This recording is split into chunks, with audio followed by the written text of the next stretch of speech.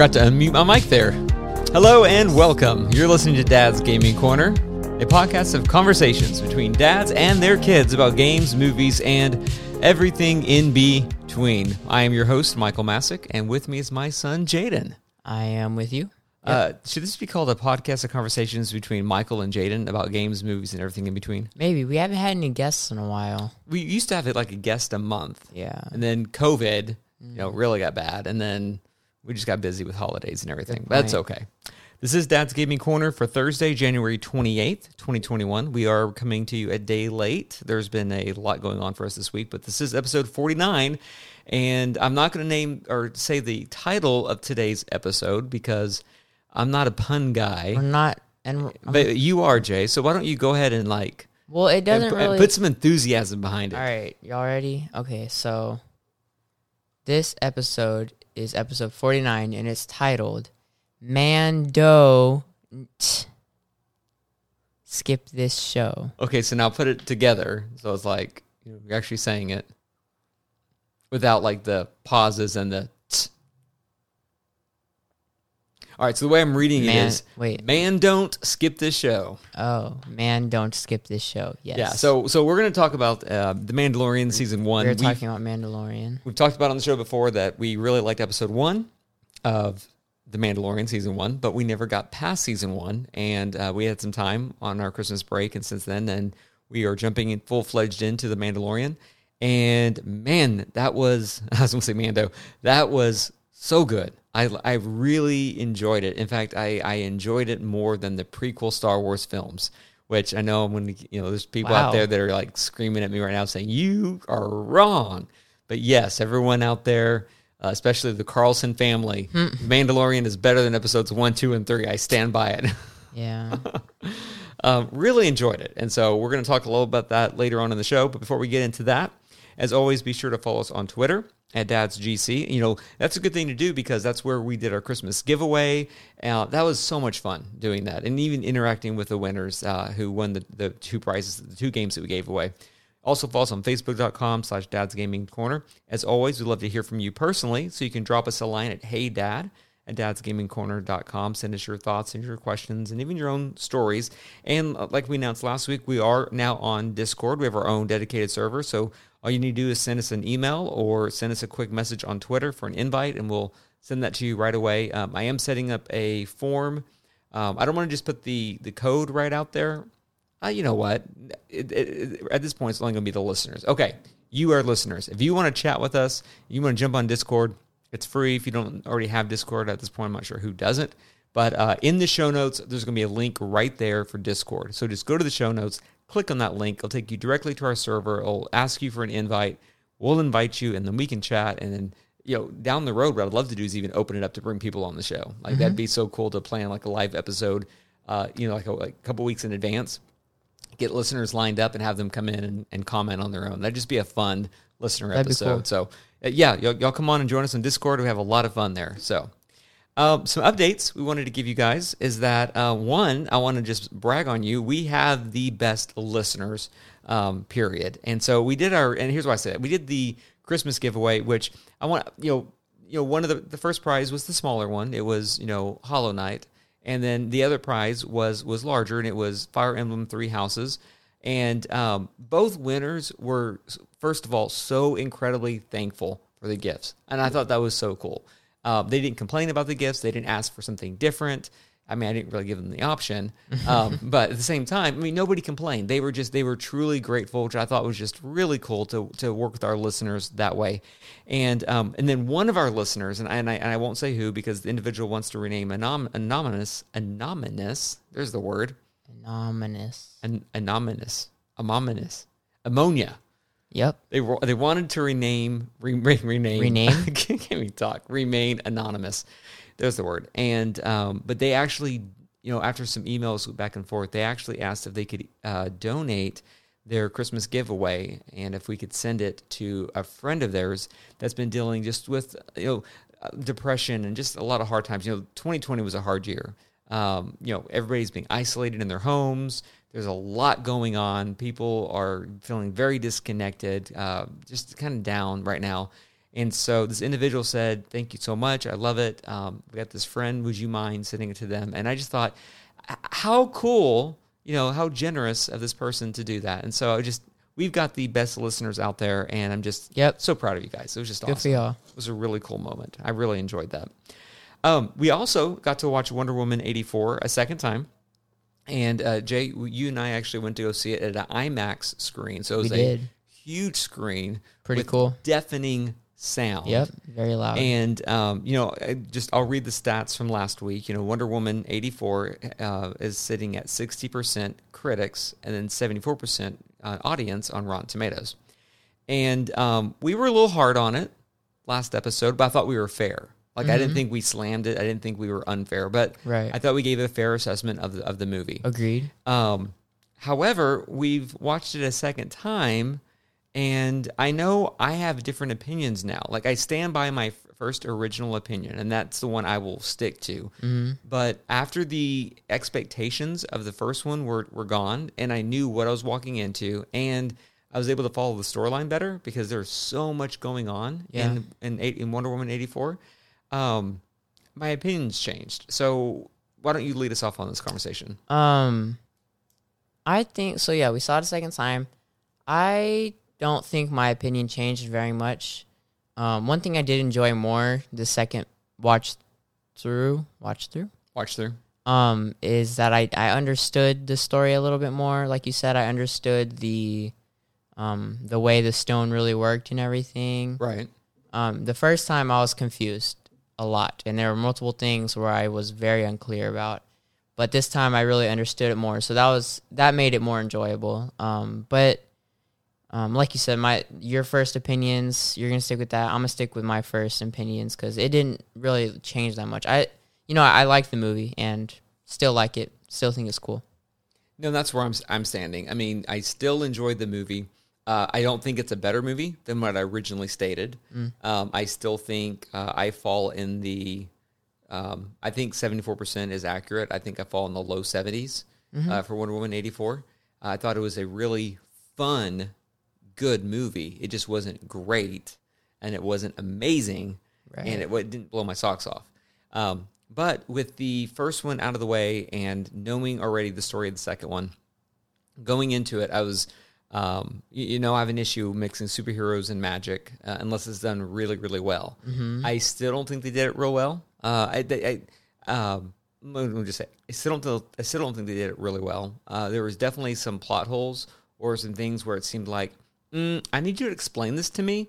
And instead it was just like they waved their hand and said, it's magic. And I'm like, okay. And I'm not sure how I feel about that. But I enjoyed it a whole lot more. And I was, last week when we talked about it on the show, we were talking about the different parts that we enjoyed and the parts that we had issues with. And while we were watching it this time, I was thinking, man, there's actually a lot more to this movie that I enjoyed than I remember enjoying. Part of it would be like the whole from the very beginning of the movie, like that part when she's a young girl. I forgot how long that part was. I really enjoyed that. And then leading up pretty much all the way until, or all the way through the part where Diana is giving a tour to Steve through, DC, and he's looking at the Smithsonian, and he's looking at all these different things. All of that first part, man, I loved it. I loved the beginning parts with the mall. I loved her finding Steve. I love that. I don't care how it happens now, magic, whatever, but I like how it all worked out. His personality is so great. Yeah. And so I definitely enjoyed the first part of the movie more than I originally thought I did the first time. But I do stand by my statement that, and I was watching the second time, of like she never really has that moment where she just stands up and she's just amazing. She's Wonder Woman. Right. I was a little bit more okay with it this time because you saw her really struggling with her heart, which is very real. I mean, she's been giving for decades, and the one thing that she wants, she has not. She has to give it back up. And so, and I get that, and I enjoy the story, but it didn't change my opinions of that. I did enjoy the story, and I felt like I went into it less critical and more just to enjoy the movie as it was. And that's one of the things that kind of bummed me in the first time. And it's not that it's a bad thing, but it bummed me because Wonder Woman 2 was an enjoyable, fun film, kind of like Aquaman, leagues above Batman versus Superman and Man of Steel and all those. But it still wasn't the caliber of the first Wonder Woman that was like, Oh yeah. DC has a chance now to finally, Yeah. compete with Marvel. Marvel here. And I was like, it's not there. Nope. I stand by everything we said last week as far as she wore the gold armor way too little. There wasn't that huge evolution of the character for Cheetah. Max Lord, his whole character, it was one of those things where I'm like, okay, never really hated the guy, never really a villain to me. I mean, I kind of see him as a villain.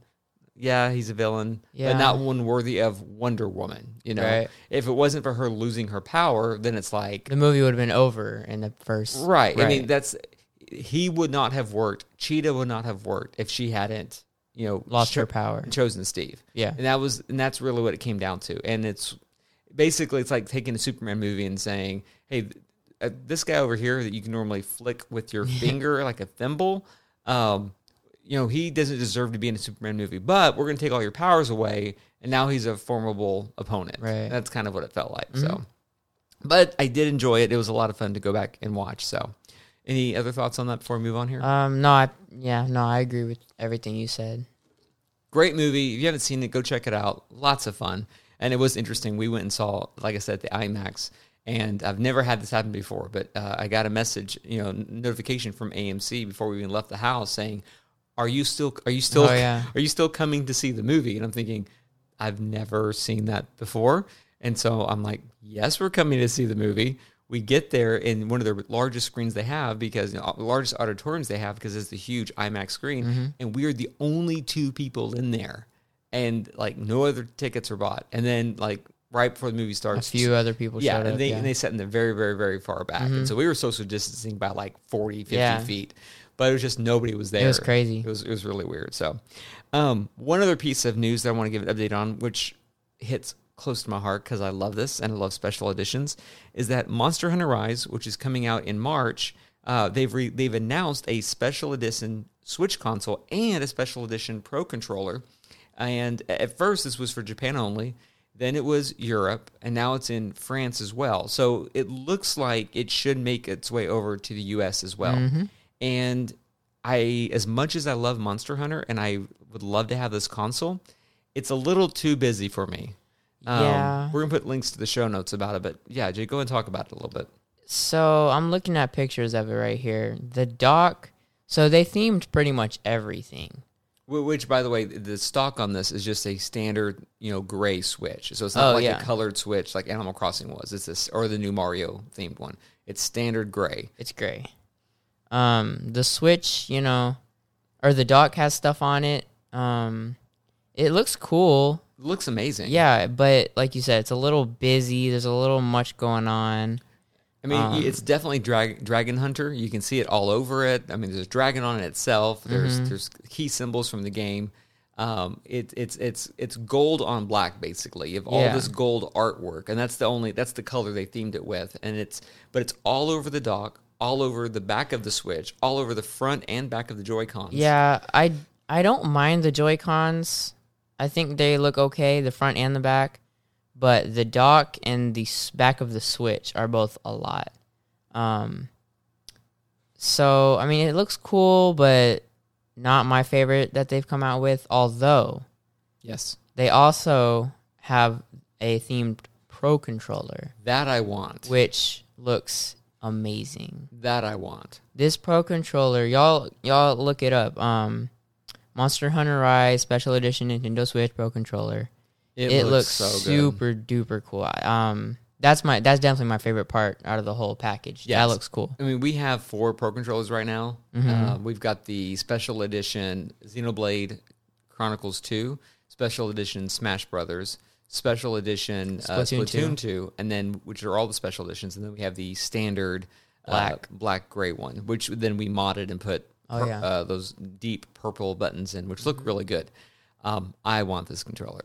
The controller looks really good. It looks really, really good. But it's one of those things to where it's like I'm not importing it from another country. I'm not paying the extra money. If it comes to the U.S., I'll pre-order it. I'll grab it however I can. I'd like to have it, but Not that it's bad. nice. And even the Switch Special Edition console looks great. And we've had, I had the Diablo, or we have the Diablo one with the dock and the Switch and everything, but it was just minimal enough to where it's like, ooh, that looks sharp. Yeah. And where I am right now with the Animal Crossing, like I'm holding it right now, I love me my pastel green mint Joy-Con and my pastel sky blue Joy-Con, where on the flip side, you got this really soft cream color. I do like the two-tone. It's cool. And they're very clean, very simple. Sophisticated. I like the back of the Switch being themed for Animal Crossing, but it's not in your face. Yeah. This is still my favorite themed Nintendo Switch console. And then the dock itself, it's that same cream color with a few of the villagers there. I love it. It's my favorite themed console, which is a good thing because I don't need to buy any additional Nintendo Switches. We have enough in this household. Yep. It does bring me up to wonder, though, Nintendo has been releasing a lot of special editions. I say a lot. I mean, they did, Animal Crossing was the last one, but then they announced the Mario one, which is red and blue. Nothing on it, but it's red and blue. Then they announced this one. And the thing is that these are the exact same components as the newer Switch, which is the same Switch, but just with a better battery, like the Animal Crossing dock or Animal Crossing Switch. Are they pushing off the fact that there's a Pro Switch coming at all this year? Or are they saying, how can we quickly and cheaply skin a lot of these Switches? But here's the thing, and I've heard this theory back and forth about Nintendo's trying to clear out inventory to make room for the Switch Pro. Okay, Nintendo's been the best-selling console for over 2 years. They don't have warehouses full of inventory that they're trying to shell out. You know what I'm saying? Yeah. They don't need it. They're trying to stay in stock. It is still, we live in the Dallas-Fort Worth area, just south of Dallas, and chances are you're not going to find a Switch. I was at a GameStop in 20 minutes from here the other day, and this happens all the time. While I'm in the store, they get a call, and they say, no, we don't have any Nintendo Switches in. We have one Switch Lite, and it's this color. They can't keep the Switch Lite or the Switch in stock. And that's true for most stores in the area. Like if I go to a Walmart or a Target and they have one right there in their electronics center, it's extremely rare. But it's going to be gone within a day. And so it's not like Nintendo has all this stock that they're trying to push out. So I'm a little confused because all the analysts are saying that this is definitely the year that we're going to have a Switch Pro. We're already through the end of January. If they're releasing one in March, then they've only have a couple weeks to talk about it. We should be hearing something mid-February. Instead of them announcing all these skinned ones. Right.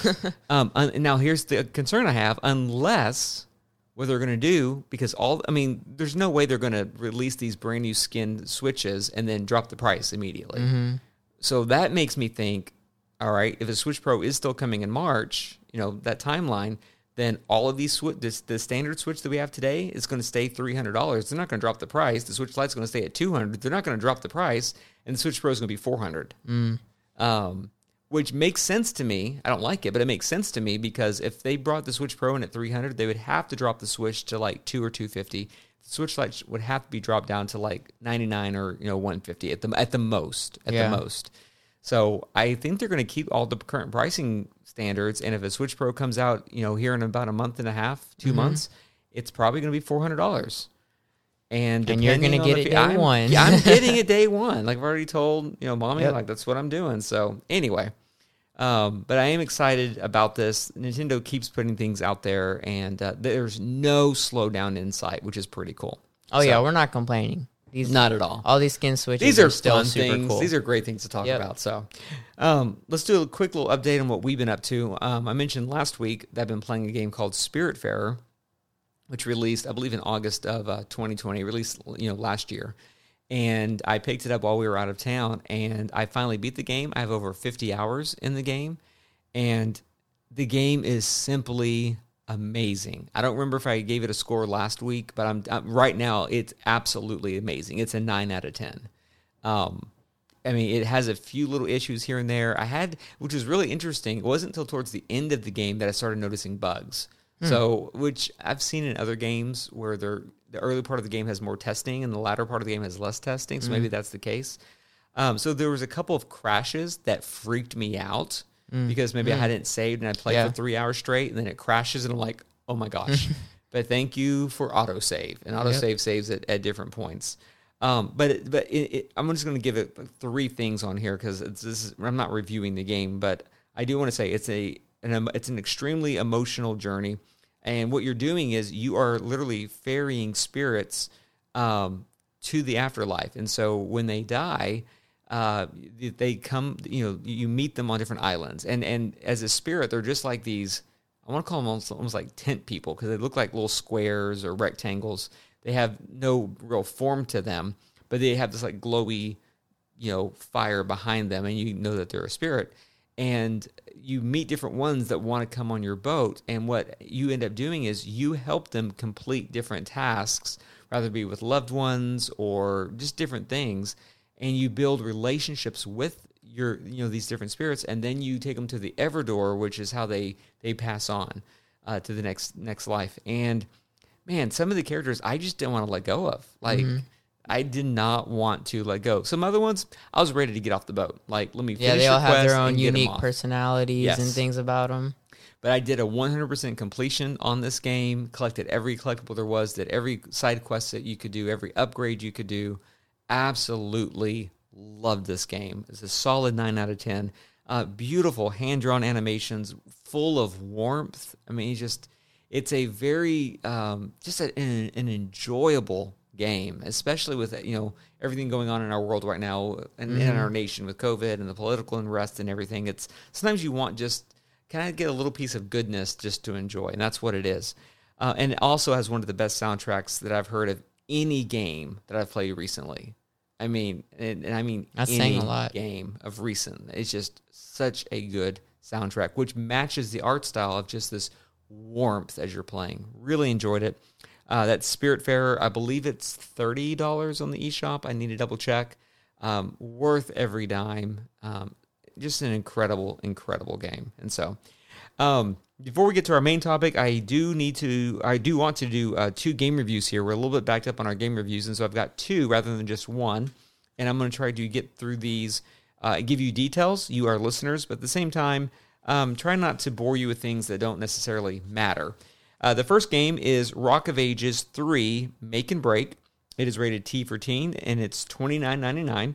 You can pick it up on the Nintendo Switch, PlayStation 4, Xbox One, Steam, and, believe it or not, Google Stadia. And that's still like, I can't believe the games are coming to Stadia because I see nothing out there about Stadia. Yeah, me neither. It's really weird. Yeah.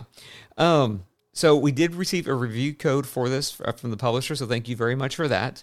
And I want to talk just a little bit about this game. This is the 3rd one in the series. I believe the second, I know the second one. I'm not sure about the first one, but the second one is on the Nintendo eShop. And I'm going to save the score till the end here. So this game is, let me just read a little bit from their own headlines here. So, make your own levels and break everyone else's. Rock of Ages 3 Make and Break is a competitive tower defense and arcade action rolled up with Ace Team's quirky Monty Python-esque humor into one giant creative game for the ages. It's a really weird description because, like they said, it's a competitive tower defense and arcade action game. You half of the game is you rolling a giant ball, rather it be a boulder, rather it be a ball made out of sheep, different kinds of things, and you're trying to break down, whether it be enemy defenses, break into a castle. The very first level is you're trying to break out of a Cyclops' cave, and you rolled a boulder in front of it. So that's what you're doing. And then the other half of the game is you're building levels, and it's kind of like tower defense where you're setting, it is tower defense where you're setting up, fortifications and towers and barriers and blockades to block, the enemy's boulder coming back at you. Let me continue reading what they wrote here. Jump into the expansive, gut-busting story featuring bizarre, and this game is extremely bizarre. The animation, the storytelling, not really storytelling, but just the dialogue, let's say that. It's very, very bizarre. And irreverent takes on legendary characters for the first time. says create and share your own levels to compete with friends and strangers online in a real-time mix of hectic tower defense and epic boulder racing arcade action. So for the first time in the series, you can build and upload your levels, and then you can download levels that others have created.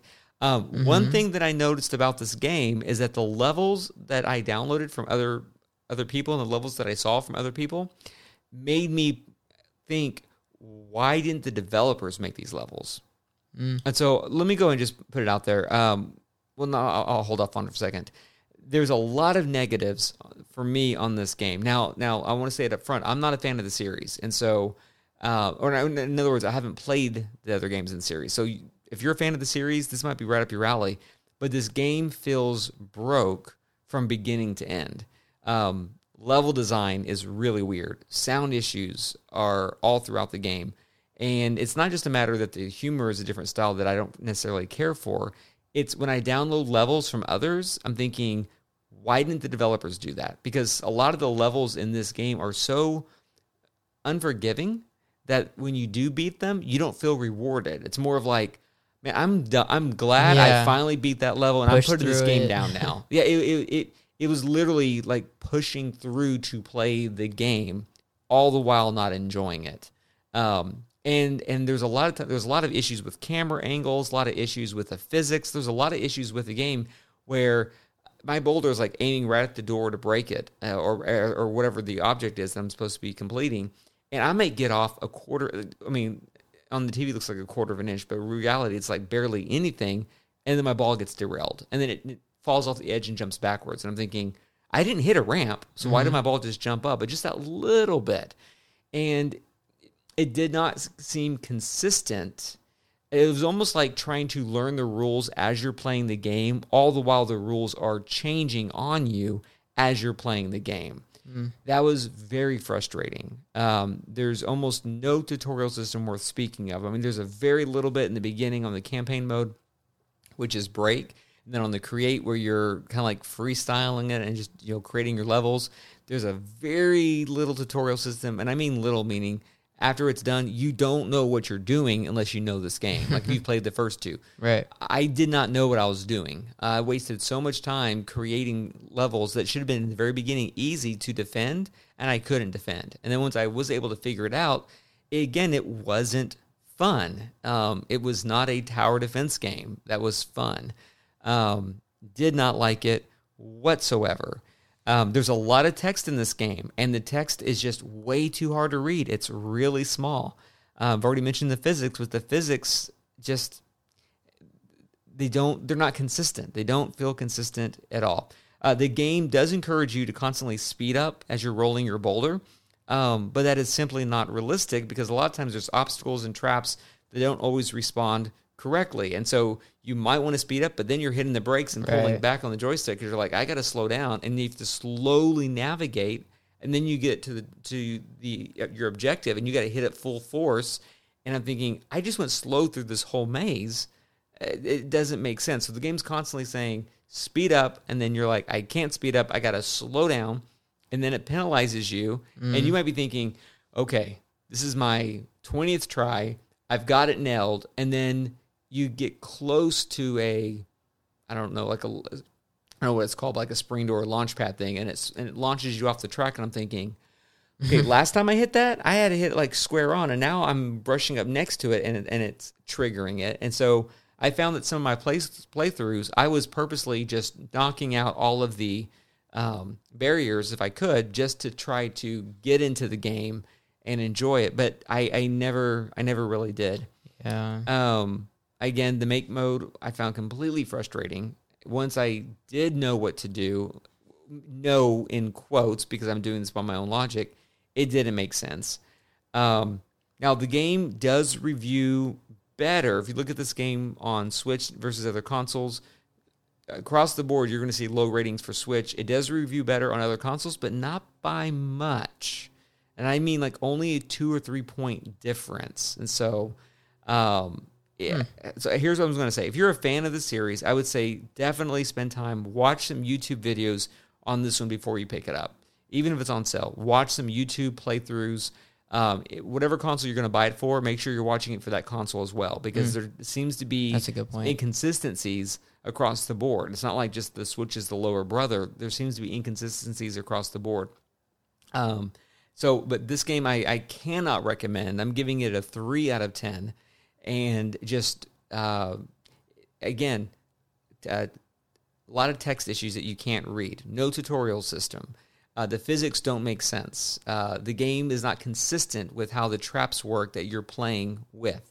The game feels very brutal and unrewarding, and almost like it's mocking you when you're losing. And I'm like, I seriously was getting mad while playing this game, and I'm not bad at games. And but again, that's our review for the Switch. 3 out of 10, solid. That's where I'm standing, not moving. But if you're interested, go check it out on YouTube. See what else you might see, because I was definitely not impressed. Rock of Ages 3, Make or Break, this game totally broke it for me. And I'm not even interested in looking at the series after this. And so that might be a little harsh, but that's the reality of the Switch release. There was just, does not play, it just, the game itself feels broke, like it's in alpha stages or something. I'm not sure. I don't know. So but that's all I'm going to say. That's all I'm going to say. Watch some reviews, read some reviews before you pick it up, or if you're just a diehard fan for this franchise, then go. Why not? You spent some time looking at it and watching it. Yeah, what are your thoughts? I agree. It looked really hard. It did not look like a game I would like. We reviewed a game a few shows back called Scully, and it kind of reminds me of that. How the rolling is really hard. I hate those kinds of games that are like hard to control, because I get very frustrated easily. Now, Scully, we gave a low review to as well. I think we gave it like maybe a 4, a 3 or a 4. But Scully is one of those games to where if the developers would patch a few things, I'd want to go back, because I enjoyed the collecting aspect of it, and there was potential. This game feels like a mess. Just like how at the beginning it says, the description of the genres that it is. I don't think this game knows what genre it's trying to pick. And I think it's trying to hit a lot of them. Yeah, I feel like they just bit off a little bit more than they could chew. Some of these things, like you said, some of the genres don't really seem like they mesh very well. But that's just our review. Let us know what y'all think about it if y'all end up picking it up. Yeah, shoot us an email. I may be crazy. Shoot me an email. heydad@dadsgamingcorner.com, or jump on Discord and we can have a lively, polite conversation about it as well. All right. The next game I want to talk about is Mars Horizon. It is rated E for everyone. You can get it on Nintendo Switch, PlayStation 4, Xbox One, and Steam. This game is $19.99, and I'm going to go ahead and give it right up front. I'm giving this game an 8 out of 10. And we're going to talk a little bit about the game directly from the website and some of their promotional material, and then we're going to talk about our own experiences on this as well. So, Mars Horizon. Lead a space agency from the dawn of the space age to landing humans on Mars in this strategy simulation game. In Mars Horizon, you take control of a major space agency, leading it from the dawn of the space age through the landing to landing astronauts on Mars. And with the space agency, you can pick different ones, whether it be Europe's or the U.S. or Russia. I mean, there's different ones, and so it's actually really cool. Guide your agency through the space race and write your alternate history of space travel. Any of the agencies can be the first to land on the moon if you make the right choices. Manage the numerous challenges faced both then and now. And some of the highlights here, you can create your own base with launch pads. You create your own research labs. There's an incredible skill tree to this game. I'm just going to use that phrase as far as when you build your rocket and how you want to develop your science and what researches you want to do. Always love a skill tree. An astronaut. Tell me about. There's something satisfying about a good skill tree, and that's just true in any game. Yep. An astronaut training facility, and much, much more. Let me see here. Let me turn this over here. But there's a lot here. You construct your own custom vehicles from hundreds of combinations. You can launch satellites and crewed spacecraft to explore the solar system, run mission control. And here's the other cool thing. You can run mission control yourself as you solve the various challenges of turn-based missions to earn scientific advancement and public support, explore an expensive tech tree, which I already talked about. Again, there's 5 different space agencies. Everybody's unique. They have their own bonuses based on their country, based on how they work with one another. They could go everything from their own traits to base vehicles and spacecrafts. Everything is unique, and you can even create your own custom space agency. And so Mars Horizon, I'm going to say this, is one of those games that when you first start playing, it can feel a little deep and overwhelming. There is a lot here. Even the very beginning, your first mission, where all you are is designing a rocket to send it to space. It's going to explode. I'm just saying that up front. It's going to explode. It's going to fail. But don't worry, it's unmanned, so you're good there. But every time you do something, you're always learning. So the game isn't... I really appreciate Mars Horizon because it doesn't beat you down. And as you... rather if you succeed at a mission or if you fail at a mission, you're still gaining points. You're still learning. Your scientists are still learning on why it failed so you can make then better rockets. The game is a space simulation sim. Now, don't get confused by sim and think about the Earth side of it. The actual Earth side of it's, in my opinion, kind of boring, and it's very simple. You're literally just placing your buildings and upgrading them where you have them. And it honestly doesn't look that great either. Like the animation's kind of gross when you get on Earth. But it's when you're in space. and it's the fact that you're launching missions into space. It's something so rewarding about designing missiles, prepping for a mission, waiting on weather conditions. And here's the thing, I love watching whenever NASA or SpaceX sends something into space, and I've woken you up and all the kids up when they do those type of events. Those are huge to me, and I think they matter for us to watch, and that's what you're doing. And you do the countdowns, and if rain comes in or if it's too cloudy, you got to scrub the launch, all this kinds of stuff. The game is borderline too detailed. Now, I say borderline because here's the thing. The game has one of the best tutorial systems I've seen in any game I've ever played. And it's not like it gives you an overly amount of like, oh, I've got to read this book before I play the game. It's extremely intuitive. So every time you need to do something new early on in the game, they're right there with you and saying, hey, you're going to do this. You got to do this. Now make the choice what you want to do, and now you're going to do this. And at any time in the game, you can pull up the tutorial system, and then you can read the book. You can read the manual on Mars Horizon, basically, if you want to, and get more of the details. Just an incredible game. One of the things that's really cool about this is that Mars Horizon has been made with the input and support of the European Space Agency and the UK Space Agency. That is super duper cool. I mean, come on. An indie developer working with two huge space agencies to get input on everything from engineers developing the technology used in the actual Mars programs, designing next generation missions. Everything, how the rockets work and the training for the astronauts, everything has been, they've collaborated on with two major space agencies, which gives it a very realistic, legitimate gameplay scenario and experience. A lot of fun. So again, we're giving this game an 8 out of 10. Just some of my own thoughts on here. Well, I've already given them to you, but just a few more. Is that I said this earlier on. There's a lot to dig through Mars Horizon, and if you're one that wants a real simple game, this game's probably not for you. But I would still say don't wipe it off your list yet. Check out some videos on YouTube. It's one of those games to where when I first picked it up, I was like, okay, I'm not in the right frame of mind to do this. I'm going to put it back down. Picked it up a second time, and then I was going to do a short playthrough, and then I kept playing, and then I kept playing because I wanted to get to the next stage. I wanted my first rocket busted. Okay, so I wanted to keep going and keep going. I wanted to get people in space. A lot of fun. Mars Horizon is a very deep, detailed game.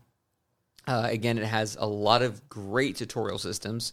It's always available. The animation style looks really good when you're in space, when you're launching your first... The first time I launched my first rocket, I was like, this is so epic. Yeah, I was going to say, I think if you're like a spacey person and you're all into space and whatever goes along with that, I think you will especially like this game.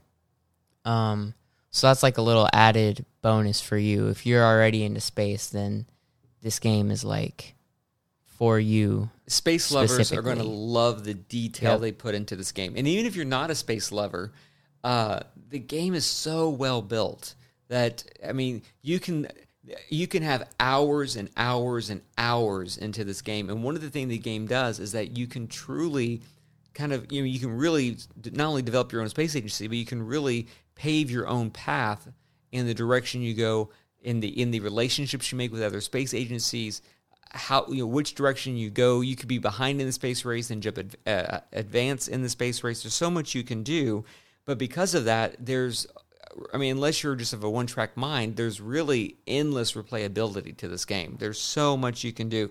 You can, start with the UK, then you could switch over to the US, and there's so much you could do with this game. It's just, it's one that I don't think anybody should pass up. Just a couple of highlights here. The first one is simply this: you're sending rockets and astronauts into space. Cool enough by itself. Mic drop. I mean, that right there is good enough by itself. Fantastic tech tree, a great tutorial system, clean menus, and the sheer magnitude of personal choices to make guarantees. Oh, no, the personal choices you can make guarantees a unique experience while offering multiple playthroughs. Absolutely love this game, giving it a strong 8 out of 10. I definitely think you owe it to yourself to either pick this one up or at least check it out and look at some reviews, or other playthroughs, on YouTube, because this game is good. But I will say this: there's a difference between watching and playing. And when you accomplish what you need to accomplish in your agency to finally send your first manned mission, it's so cool. And the same thing, there's a loss there to where, you can lose astronauts, and that kind of hits you. So it's very realistic, but it's a great game. So just make sure you check it out. Again, that's Mars Horizon. We'll put links to both of those games in the show notes so you can check them out. Okay, Jay, let's move on to Man Don't Skip This Show. So just real quick, in case anybody doesn't get it, because you didn't get it at first, I feel like I had to spell it out. Yeah, spell it out for our listeners. So, in the show, they call him Mando. That's his name for sure. Right, they call him Mando. Yeah. And, when y'all are listening to this, you'll see the title, so it'll make more sense. But, it's Mando. Skip this show, because this show is incredible. This show, well, we haven't even watched the whole show. We watched the first season, and it's only 8 episodes long. But it's so good. Like, what? All right, let's go ahead and jump on in here. So The Mandalorian is rated PG-13. Common Sense Media gives it age rating of 10 and up. Now, we have let Micah watch this with us, and he's about to be 6. And I'm okay with that. Like, there's almost zero language. Like, a lot of the episodes have no language. Yeah. You'll have one that has like 1 or 2 words, so it's very clean. There are action fight scenes, but there's very little blood. There's only a couple episodes where you're thinking, oh yeah, that gets a little dark.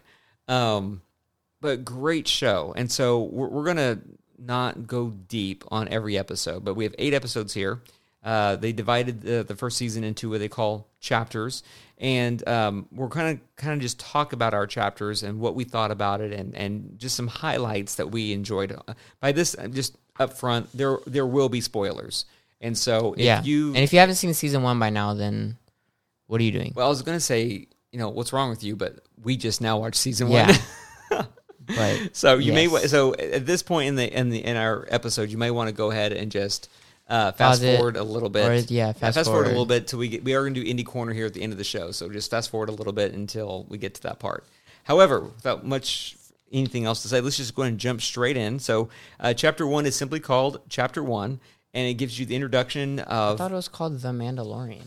It might be. It doesn't matter. Anyways. It's chapter 1. And it's when you first see, who the Mandalorian is, this key character that we're seeing.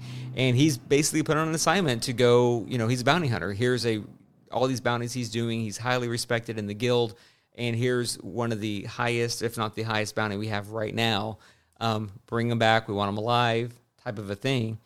And so, we see him go to a desert planet. Not giving a lot of details here because, again, try not to spoil a whole lot. Right. But we want to sake of time. And you see him fight, and there are some cool fight scenes. Some pretty cool fight scenes. And what I love about this show is that they really captured the essence of Star Wars, in my opinion. There's the grittiness that in there that I like. That's from the episodes 4, 5, and 6, and then 7, 8, and 9. There's that gritty. This isn't CGI. This is animatronics. This looks this looks like the rugged West. It's like a space Western. And I like that. I did really like it. It really had the feel of the original trilogy, which I liked. Yeah, I was kind of scared going into the show that it would be. I was too. Very new trilogy, but they really captured the Star Warsiness of the original trilogy. Right, and so I thought that was what super was Disney cool. going to do with their first official series Right. that's not animated and all that kind of stuff? Now, The Mandalorian is set in the Star Wars universe that we know, 5 years after the events of Return of the Jedi. So everything's kind of like in disarray. So he gets this desert planet, and he has a tracker, and we're skipping a lot here, and he finds the bounty, and while he's there, that's when he first meets the other bounty hunter, IG-11. And IG-11 is basically an assassin droid. So there's some really cool shootout scenes, you know, like at the beginning of the movie, like right there, and that's when they get to the planet. Really cool. They recognize they're both bounty hunters, and so they're both fighting everyone else in this village.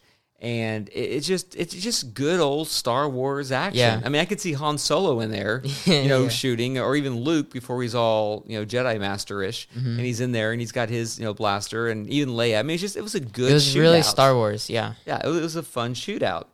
And then the moment happens, and they find the floating pod or whatever it's called. The egg, whatever you call it. It's like a nursery. It's like a bassinet. It's a Bassinet. It's a metal bassinet That's floating. floats, and I still don't know how not how it floats. I don't care how it floats. How it follows whom it follows. I never saw a remote or anything. He clicks something on his wrist, but he like directs it. But then it follows other people too. So like, what's that about? It's very weird. So you get to the episode, you get to the end of the episode, they open up the bassinet. That's what we're going to call it, official Star Wars term here. Nice. And you see Baby Yoda. And this is no spoilers, because even if you haven't seen the show, Baby Yoda Is everywhere. he exploded on the internet. So let me make sure, because I know there's people probably already trying to correct us. No, this is not actually Baby obviously Yoda. it's not Baby Yoda. Yoda's dead. Yep. But this is, you know, one of his species. And so we actually don't know how old he is. You know, they call him the child, but you know, he Yoda is 900 years old. Yeah. So this guy could be, you know, And 50 years old. The child has tons of wrinkles in his forehead. So unless he had like a very, very stressful birth, and that's why he's got so many wrinkles, then I don't know. I think he talks like a baby too.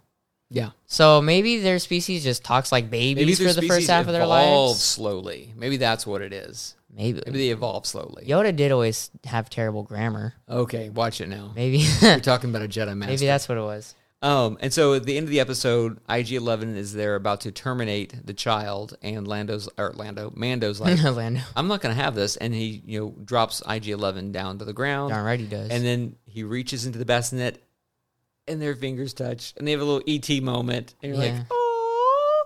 And the episode he's so cute. Just so cute. Okay, so Rotten Tomatoes gives Chapter 1 of The Mandalorian 90%. I'd probably say the same thing. Really enjoyed it, and I'd probably also give it a 90%. Jay, what would you say? I'd probably give it a little bit lower. The first couple episodes in this show. Well, just this one episode we're talking about right now. Okay, this first episode, while it was really good and I enjoyed it, it's still, I wasn't super duper into it. I mean, you know, I thought it was good. I thought, you know, I had that Star Wars feel, so I, you know, obviously just because of that, I liked it. But I'd probably give it like an 80, probably like an 83, 84. All right, that's fair. That's Yeah. fair. Moving on to Chapter 2, which is the child. Mando is stuck on the planet because now Jawas have come and completely pulled apart his ship, you know. And I don't remember the guy's name. You got this little farmer on the planet as What was well. his name? I have spoken. Yeah. I'm going to go do this. I have spoken. You know, I love it. He's a great character throughout the entire show. I did really like him. Really he was enjoyed a cool him. character. Yeah, really enjoyed him. And so basically, he helps negotiate with Mando, with the Jawas, to get all the parts back. But to do that, Mando has to go and find this egg from this mudhorn, which is like a giant rhino. Think about like a giant prehistoric rhinoceros that is huge. And so they have a scuffle, they have a fight back and forth. and Mando's giving it all he's got. I'm skipping a lot, obviously. Mm-hmm. And right when he gets to the point where like this beast is about to kill Mando, you see the child lifting up his hand, and he stops the beast, levitates. He's holding the beast up in the air and completely incapacitates him. Mando looks over at the child, and we're all like, "Yeah, this what?" Yep. Like we're both shocked of like what's going on, but it's totally cool what's going on. And then Mando, uses his knife, and then he kills the beast, and that's basically episode 2, which was enough for episode 2. Now- That scene was by itself was awesome. Now, episode 2 on Rotten Tomatoes gets a 92%, which is 2% higher than the first episode. And I disagree because the first episode I liked better, and like as far as the episode goes as a whole. The second episode, I was like, I'm kind of bored of Jawas, which was cool to see them in a different light than just like what we were used to seeing them more fleshed out. It was kind of neat. But I was done with Tatooine. I was done with the Jawas. I was done with all of that. And it wasn't until like the last 10 minutes of the show or the last 8 minutes of the show where he's finding the Mudhorn that I was like, okay, this is legit. This Yeah. is cool. And if it wasn't for that last fight scene, I think this episode would be really low for me. So for me, this one sits closer like to the 82 range. I kind of agree.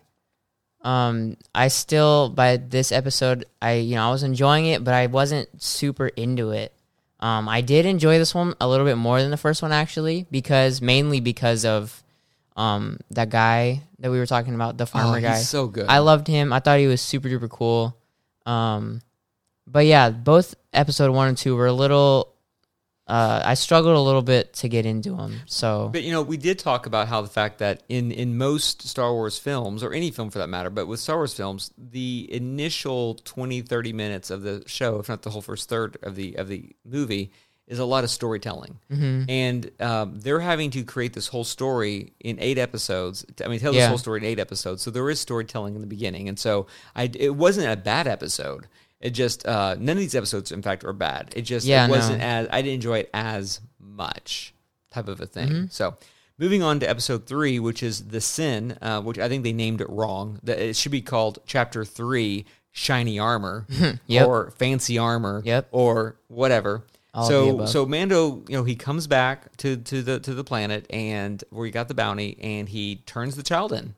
Now, by this point, he is developing a little bit of an affection for the child, and you see it, and you can kind of relate to it. And you're like, dude, don't turn him in. But he's got a code to follow, and so he accepted a bounty, and he's going to see it through to the end. right. He gets paid a boatload of this special metal, which I don't remember what it's called, but but not only is it worth a lot, but it's very valuable to the Mandalorian, like the tribe, the order of the Mandalorians. That's better, the order of them. And so he's able to turn it in, and throughout the first couple episodes, he's turning bounties in, and he's getting, like a new shoulder piece for his armor. And that's it. With this one, he turns in so much reward that they're able to give him a complete new set of armor. Yep. New chest piece, the other shoulder piece. Everything. Yeah. He looks Now he fancy. looks cool, yeah. He looks amazing. Now he looks bad. The only thing he's missing is a jetpack. And the lady, the forger who forges the armor, goes to give him his signet, which is like the battle, his big battle, which would be the Mudhorn. And before she does, he goes, but don't. I can't give it to me. An enemy unwillingly helped me, meaning the child helped him. And at that moment, you really begin to see him turn. Like, I've done the wrong thing. Maybe I need to do something, slightly different. So he actually goes back. He goes against the guild. He goes against everything. And he breaks in and he rescues the child. And there's this really intense fire scene fight. And or firefight. What am I trying to say? Gunfight? Whatever.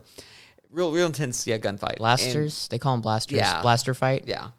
Well, firefight is the right word. Anyway.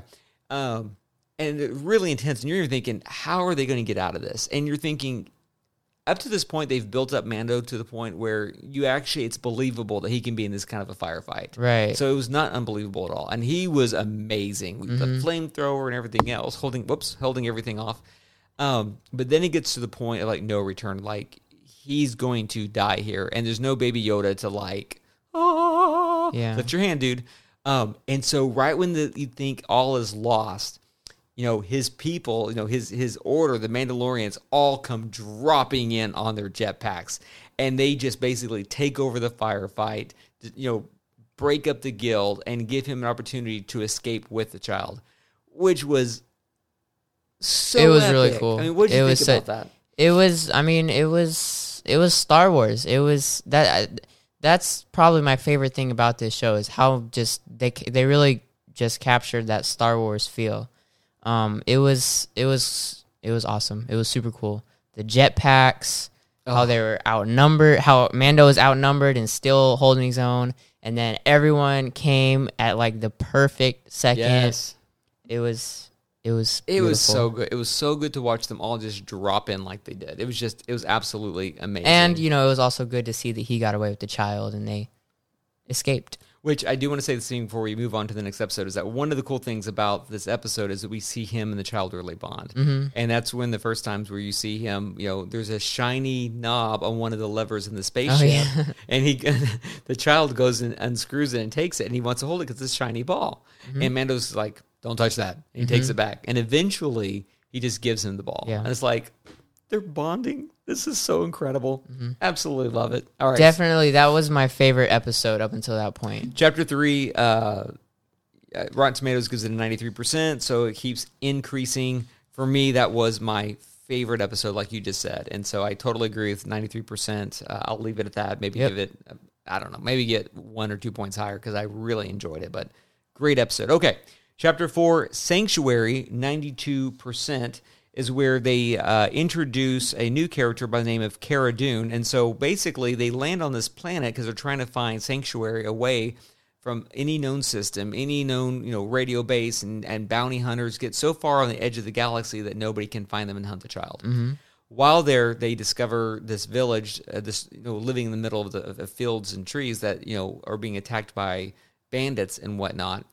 And so basically Mando says, Cara, you want to help me? She's like, it's not my fight. And one thing leads to another, and then he's trying to fight, and they try to hire him, and the city doesn't have enough to pay. Mando doesn't really want to get involved. But then he also sees the fact that this could be a new home for the child, that maybe they could settle down and stop running. Goes back to Cara. Cara does come and decide to help them. So Cara and Mando basically decide, we're going to take out this rebel, not this rebel, but this this base, these what's the word I'm looking for? These barbarians. What's the word I'm looking for? Not rebels. Raiders. They're raiders. Thank you. We'll take out these raiders just to learn that they have a new model AT-ST that has glowing red eyes. Oh yeah, and other things. Yep. I mean, it looked pretty epic. It did. It looked really awesome. And they go in there to fight, and there's a really cool fight scene. And again, it feels extremely much like Star Wars. Star Wars has just a unique feel, unlike any other sci-fi, and they're nailing it every episode. Yeah. And they defeat the Raiders, and then Mando's thinking, you know what? You can see he's torn because he starts getting affection for this lady this widow in the village, but then he decides. That's when you hear his code. No one has seen my face since I was a child. I can't show my face. And so he decides, I'm going to leave, but leave the child here, but I'm going to take off. And right after he decides that, another bounty hunter from the guild finds the child. And right before he takes him out, Cara takes the bounty hunter out. Yeah. And they're like, can't stay. So then they fly off into space again. Yep. And he tries to get Cara to come with him, but she's like, no, I'm done with my battles. And I'm resting here, like I'm done. So, and also this episode has some of the best Baby Yoda scenes with the whole frog and the soup sipping while he's watching them fight. He's drinking soup while there's a fight going on, which is hilarious because you're thinking, kid, help out. Yeah, they're having. He's just sitting there drinking soup. Mando and Cara, when they first meet, they don't know what's going on. They don't trust each other, so they're fighting like crazy. And Baby Yoda's just sipping his soup with both hands, just so cute like. And then later on, he's in the village playing with all the kids, and he's eating frogs. And then with one scene, you're like, that's kind of gross. But then again, we don't know his species, so that's cool. Mm-hmm. And then there's another scene where he puts the frog in his mouth in front of the children, and I'm like, that's kind of whatever. And then he spits the frog out, and all the kids laugh. And it's warming. Mm-hmm. It was a good episode. So again, Rotten Tomatoes gives it a 92%. I think that's that's accurate. I actually really enjoyed this episode. Same. All right. Chapter 5, The Gunslinger. Jay, why don't you take this one? Okay. Rotten Tomatoes, by the way, gives this episode a 74%, so definitely tanks from where the other ones were at. But Yeah. Go ahead.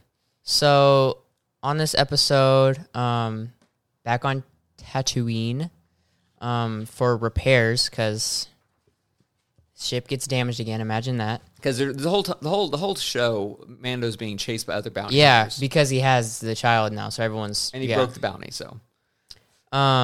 So he's back on Tatooine, and this young, annoying other bounty hunter. He's an upcoming aspiring bounty hunter who Yeah. has no skill He's not or even in the experience. guild yet. He's still Right. trying to prove himself. He finds Mando, and I'm trying to remember the details, but So there's a bounty on this other assassin, this chick, and, Right. and he's like, if I can bring her in, I'll set a place aside for me for the guild. Like the guild will have to accept me, but he needs experience. And so he's like, Mando, help me. Mando agrees. Not, at first, Mando's never wanted to be like, oh yeah, I'll help you. But after a while, Mando agrees. So then they go, couple shots are fired, which is always cool to see. And they eventually capture this lady, and then Mando makes the not smart decision and leaves the young, non-experienced, annoying, dumb other bounty hunter with the prize, with the lady. Right. And of course, the lady takes advantage of him and his unsmartness and tries to, convince him to kill Mando. Well, and she tells him the whole story as well. She Right. says, the bounty on him is worth far more than the bounty on me. And he has something else with him that basically is a double bounty. So then this guy is getting a big head thinking he could take on Mando, which, okay, dude. So he kills the lady. He obviously hadn't seen episodes 1 through 4. Yeah, I'm obviously. just saying. He kills the lady, then he goes back to Mando to try to get him. They have a little standoff. They have a little skirmish. Yeah, it didn't even last like 2 minutes before, Mando shoots him. And that's basically the episode. And then, during all this, the child is back with the lady who is repairing Mando's ship. I thought I liked this episode. Like you said, there's none of these episodes are bad, but this episode definitely was not my favorite out of the 8. No, not at all. They give it 74%, and I feel like that's where I'm at as well. I'd give it the 70s. And this episode, more than anything else, felt like a filler episode. Yeah. This episode did not advance the story in any capacity. And it didn't even give background on Mando at all. Like, literally, it was a side story that didn't matter to the rest of the story. It could have been cut out, and you wouldn't have missed anything. They just didn't want to end on 7 episodes. They wanted it to be an even number. It was a fun episode. I mean, don't get me wrong. It just it was not the quality of the other ones. Yeah. And it didn't have to do anything with the story. Agreed. So, moving on to Chapter 6, The Prisoner. This chapter gets 83% on Rotten Tomatoes, and I actually really liked this episode. I think, probably the 80s is good. I probably would have given it like closer to a higher of 88 than 83. But I really like this because, in short, Mando takes on a job from a guy that he's worked with seemingly way in the past that he used to run with. And they're going to basically break out a prisoner from a New Republic prisoner barge. And Mando doesn't know all of this up front. He just knows it's a job. And he's being placed with people that he does not like. The team built around him he does not like. The team lead is not of the caliber that Mando is. And so Mando's trying to play by the rules. When they first get there, they encounter problems. And Mando single-handedly destroys all of the security droids. And they're all like, well, I guess you did your piece. But it's still, I was like, he's totally outshines them all. because of that armor. Because that armor. The armor was amazing. They eventually rescue the prisoner they're trying to break out, and as they rescue him, they immediately double-cross Mando, and now he's locked up. And all the while, the clock is ticking down because a distress beacon was left, and now X-wings and the New Republic is now coming after them to find out what's going on with his prisoner ship. And so the rest of the episode, first half of the episode, they're breaking in. The second half of the episode, they're trying to break out. And what I like about this episode is you really see Mando's skill. It got a little dark where like you see him, killing people, like sliding them through doors and all this kinds of stuff. Just to at the end of the episode, you're like, oh, he didn't kill anybody. Yeah.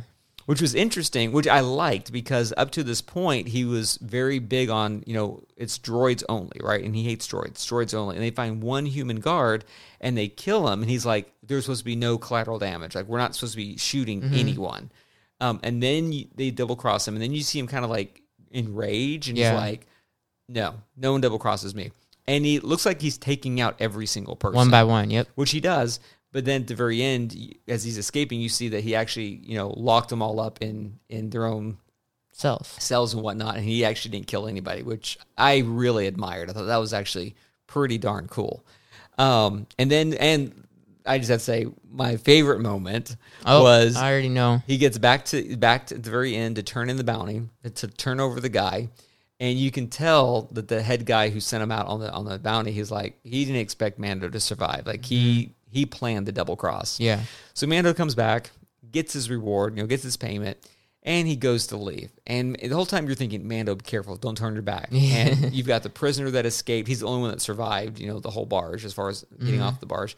You've got the prisoner they went to get, which was the bounty, and then you've got the guy who gave the bounty in the beginning. And as they're leaving, they're laughing like, we're gonna, and they get their weapons ready to basically blow his ship out of the sky. And what Mando did was he took I loved it. He took the beacon, the emergency beacon from the prisoner barge, and he slipped it in where the space station that they were at. And as soon it's a simultaneous scene. All of a sudden you see all these X-wings, coming in from hyperspace. Yep. And there's the target right there because it's on the base, and they see and you see them in there. You see the pilot's face in the X-wing. Is there anything more Star Wars than that? I mean, come on. A pilot in an X-wing was amazing. Yep, so good. And right as they come in from hyperspace, Mando flies away, and they just begin to destroy the base, and it's obliterated. And it's like Mando has his revenge, which was totally awesome. So they give that episode, Chapter 6, The Prisoner, an 83. Again, I think I'd give it higher, like an 87, 88. Really enjoyed it. You can almost say it's a standalone episode, but one of the big things about it is that, for me, it gave some background into Mando's past. Which I will say as well, every episode does a little bit of a flashback into Mando's past, and the show does a great job of stitching these flashes together, which brings us to chapters 7 and 8, which we're going to talk about together as one episode, because it really is one episode. Yeah. Chapter 7 is called The Reckoning, which received 100% on Rotten Tomatoes, and Chapter 8 is Redemption, which also received 100% on Rotten Tomatoes. I completely agree with this. Same. Absolutely loved it. So, in talking about both episodes, Jay, why don't you start with this one, and let's save the ending of Chapter 8 till the end. But let's go and start, with Chapter 7 and just kind of make our way through this. Okay. I'm trying to remember because it was like one episode in a way. I'm trying to remember 7 so apart Mando from 8. So the beginning of it, Mando receives a message from the guy who's been giving him all, who's like managing the guild, who's been giving him all of the bounties and everything else, and saying, look, I'll make you a deal. Our town is being overrun by the Imperials and some really bad dudes. Actually, I don't think it says Imperials, just some really bad guys, and you don't really know who it is at first. And he says, if you come back, help us get rid of them, we'll wipe the slate clean. Like, I'll remove the bounty from your head, and everything can go back to the way it was. Right. And so Mando goes back to the planet. Before he does that, he goes back, and he actually gets Cara, and he's like, I need your help. And so so Cara joins, which, by the way, early on, or somewhere in, I think it's early on in episode 7, one of the cutest moments with Baby Yoda, Cara and Mando are arm wrestling. Oh, yeah. And Baby Yoda, by this point, is very protective of Mando. Very protective of Mando. They bonded and everything. And they're arm wrestling, and to see who's going to win. And Baby Yoda sees it, and he thinks he's being attacked. Yeah. That Mando's being attacked. So he puts up his little hand and begins to force choke Kara, and she doesn't know what's going on. Remember, at this time in Star Wars, most people don't even know what the Force is. They've heard rumors or maybe tells and stories, but they don't know what the Force is. So they're like, what is this child and what is he doing? But he's force choking her and freaks her out, freaks everyone out. And he's like, freaked me out a little stop. bit because you don't really ever see anyone do that other than Darth Vader. And I was like, is Baby Yoda force choking her right now? Well, not to get on deep on the Force, but his motivation wasn't one of the dark side as far as to kill or to hurt. Right. It was one out of defense. It was and just, so it was light side. It was just seeing the force choke. Right. Is, it, but yeah, it was very cute. You're right. It was extremely cute. So what we end up finding is, and we'll skip most of this episode, is that the city is now under siege by an Imperial warlord by the name of Moff Gideon, which, by the way, I can't remember this actor's name, but I really like this actor. Very great actor. And he comes in there and he kills the original client and all this kind of stuff, and he wants the child. You find out that from episode 1, this is the guy who's wanting the child. This Big is why bad the boss bounty man. is so high. This guy wants the child. And so you find Mando, you find Kara, you find IG-11, and by this point, IG-11's been rewired by the little farmer, desert farmer guy. I can't remember his name right now. And now he's no longer an assassin droid, but he's a nanny. And so his primary function is to protect the child, which was really cool. And chapter 7 ends on this very big high note where they're in the middle of a shootout and there's no way out. And it's just so cool because it feels so Star Wars where there's no hope. Like we've lost all hope. What's going to happen next? I don't want to say much more into it because if you haven't seen it, you need to go watch this. I mean, the episode is absolutely amazing. Okay, so that one ends, and the child gets kidnapped because Mando sends the little child. guy. Well, not the child. He sends the child with the little old guy from the planet, and he's trying to make it back to the ship. And he's on this slow animal. Right, who's like the ones that he barely breeds. even running. Well, unfortunately, right before he gets to the ship, he is gunned down by stormtroopers, and the stormtroopers grab the child. On their speeders. Which, can we just talk about that for a second? Yes, The way dialogue- this episode 8 starts off. The dialogue of the stormtroopers. Yes, I thought it was awesome. I loved it. I thought it was super hilarious. I thought it was perfect.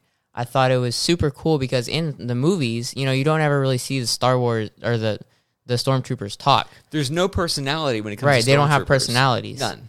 And so you often forget that there's people under the helmets. Right. But in the beginning, just the few, the couple minutes in the beginning of this great. episode, they talk and they're talking about Baby Yoda, and it was. And they're both just like chilling. Yeah, they're just leaning against their speeders, speeders. Yeah. As if they're like, motorcycles. And they're just leaning against their speeders and they're like, have you seen the package? Yeah, I've seen it. What does it look like? I'm just, whatever. Let me see. You're not opening this bag. Come on, man. I just want to see what it... And you tell they're bored. Tell me what it is. No, you're not seeing it. Ugh. Command base, this is blah, blah, blah, blah. Are things secure yet? No update. Okay, fine. So they're waiting. Man, there's nothing out here to do. We're just bored. Come on, man. Let me see the guy. Let me see the kid or the package. And they're going back and forth, and there's nothing. And it's just... It was totally unnecessary. Yeah. They did not need to put it in the episode, but it was genius writing. It was, yeah. It was so good to start the episode. It was that way. hilarious. I loved it so much. And then didn't Baby Yoda end up biting one of their fingers? I think they or finally something? opened it up. Yeah, he finally opens it up and he puts his finger in there and he bites it. He's Yeah. like, oh, and then he hits him on the Yeah. head. And that's when IG-11 does one of the Saves the day. coolest Star Wars scenes ever. He's on a speeder. Remember, he's an assassin droid, but he's been reprogrammed to be As a nanny, nurse. A right, as a nanny, nurse for Baby Yoda. And so now you've got the one he's supposed to be caring for. So he's pulling out all guns, and he is going as fast as you've ever seen a speeder go. And he's taking out stormtroopers left and right. Just, I mean, this whole area of troopers, this whole little zone that's under guard. He's wiping them all out. And he rescues Baby Yoda, which is great. But then he takes them back to where Mando is and Cara is, and you're thinking, why did you bring the baby back? But they came back to save them as well. Yeah. We see some more Baby Yoda, force action where a big, flame, I don't know what you call it, a big flame trooper comes in. Oh my gosh, that scene was so cool. To ignite the entire room full of flames, and Baby Yoda puts up his hand, and there's like this force shield, which is so Uses cool, the force. that holds the fire back. So yeah, it was, and it was super cool seeing that because almost every time you see the force, they're like picking up a physical object, but he uses the force to push the fire back. Like It was so cool. Yep. There's a lot of things that go on back and forth between Mando and then this Imperial tough guy, Gideon, and they exchange words and everything else, and they finally escape through a vent that in the room that they're trapped in. They get down to the lower levels, and Mando actually finds the armorer who created his original armor. And most of the Mandalorians that we've seen up to that point, you see in this episode that they're dead. Like the Imperials have wiped them out. And she's there, and he's like, come with us. And she's like, my place is here. I've got to finish what I'm doing. And it's all about, this is the way. This is the way. This is the way. This is the way. And so they stay there, and she says, but I've got one last thing, or two last things for you. She goes, you've earned she knows what's going on. You've earned your signet. Oh, and yeah. it's the mud horn. And you're like, oh, it's so cool. And then she says, there's one last piece that you are lacking. And she goes, with training, and she pulls out the jetpack. And you're thinking, yeah. Yep. Finish the ensemble. Took long enough. It's so cool. Yep. And so then they escape. There's details. We won't go into all that. And then you're thinking the show's over. And right as they escape out of the city, they're coming out of the mouth of a cave into desert wasteland. Gideon, Grand Moff guy, arrives flying a TIE fighter, shooting at him. And you're thinking, Baby Yoda is the only one who can save the day here. At least that's what I thought. Yeah. That's what I thought. But Mando, with his brand new jetpack's like, I'm going to try this thing out. And that scene was so cool because, it was because he flies up with the jetpack, and he says when she gives him the jetpack, he says he's only trained like when he was a kid, and he hasn't tried one since. And you can tell his flying is rusty. He's not smooth with it, but he flies up, gets up on the grabs up on the TIE fighter, sticks a couple grenades on there, falls back, and the TIE fighter explodes. It goes down. And it crashes. It crashes. And that's the last we see of Gideon. But it was just such an awesome scene. Right. We won't talk about it. It's just that, man, that whole scene was just like, this rocks. And again, because of the way that they were messing with with Mando, it was totally believable. It wasn't like, this is too far-fetched. Mando, up to this point, they keep building him up like, this guy is... Yeah. Like, this guy would have given Boba Fett... I mean, not even a run for his money. This guy would have, taken Boba Fett out. I'm just saying. He was just amazing. It was the perfect finale to season 1. And so then, Mando and Baby Yoda, everybody leaves. The child is safe, and they leave. And then all of a sudden, you see the wrecked, crashed TIE fighter, and it's being sawed in half. Now it's rubble, it's crushed, and it's being sawed in half. And out comes, Gideon, wielding a dark saber, and he just sliced through. You're like, wait, what? What? And then it ends. Now, we have not watched season 2. Shame on us. And everyone I know is like, you've got to watch season 2. And I am so excited and ready to watch season 2 because that was absolutely amazing. And I cannot wait to watch season 2. Same. Any last thoughts on chapters 7 and 8? No, I definitely thought they were the best episodes. Definitely agree with Rotten Tomatoes. Perfect finale to season 1. Excited for season 2. Super excited. Most of these episodes are only like half an hour long. And so when you look at this, it's only, they really could have made this whole thing into 2 movies, which I'm glad they didn't. I'm glad it's one series. Yeah. So worth watching. Incredible. One of the best things that, and I know Star Wars is being produced by different people now and written by different people and directed by different people. this is one of the best Star Wars things to come out in a long time. So good. Mm-hmm. And, I had a lot of reservations on what is Star Wars going to look like after the Skywalker saga. Ooh, And, man, if Disney keeps doing things like this, I am ready for some Star Wars. So good. So good. All right, we are almost out of time. But before we do that, we did want to hit Indie Corner because we haven't in a while. So here we are with Indie Corner.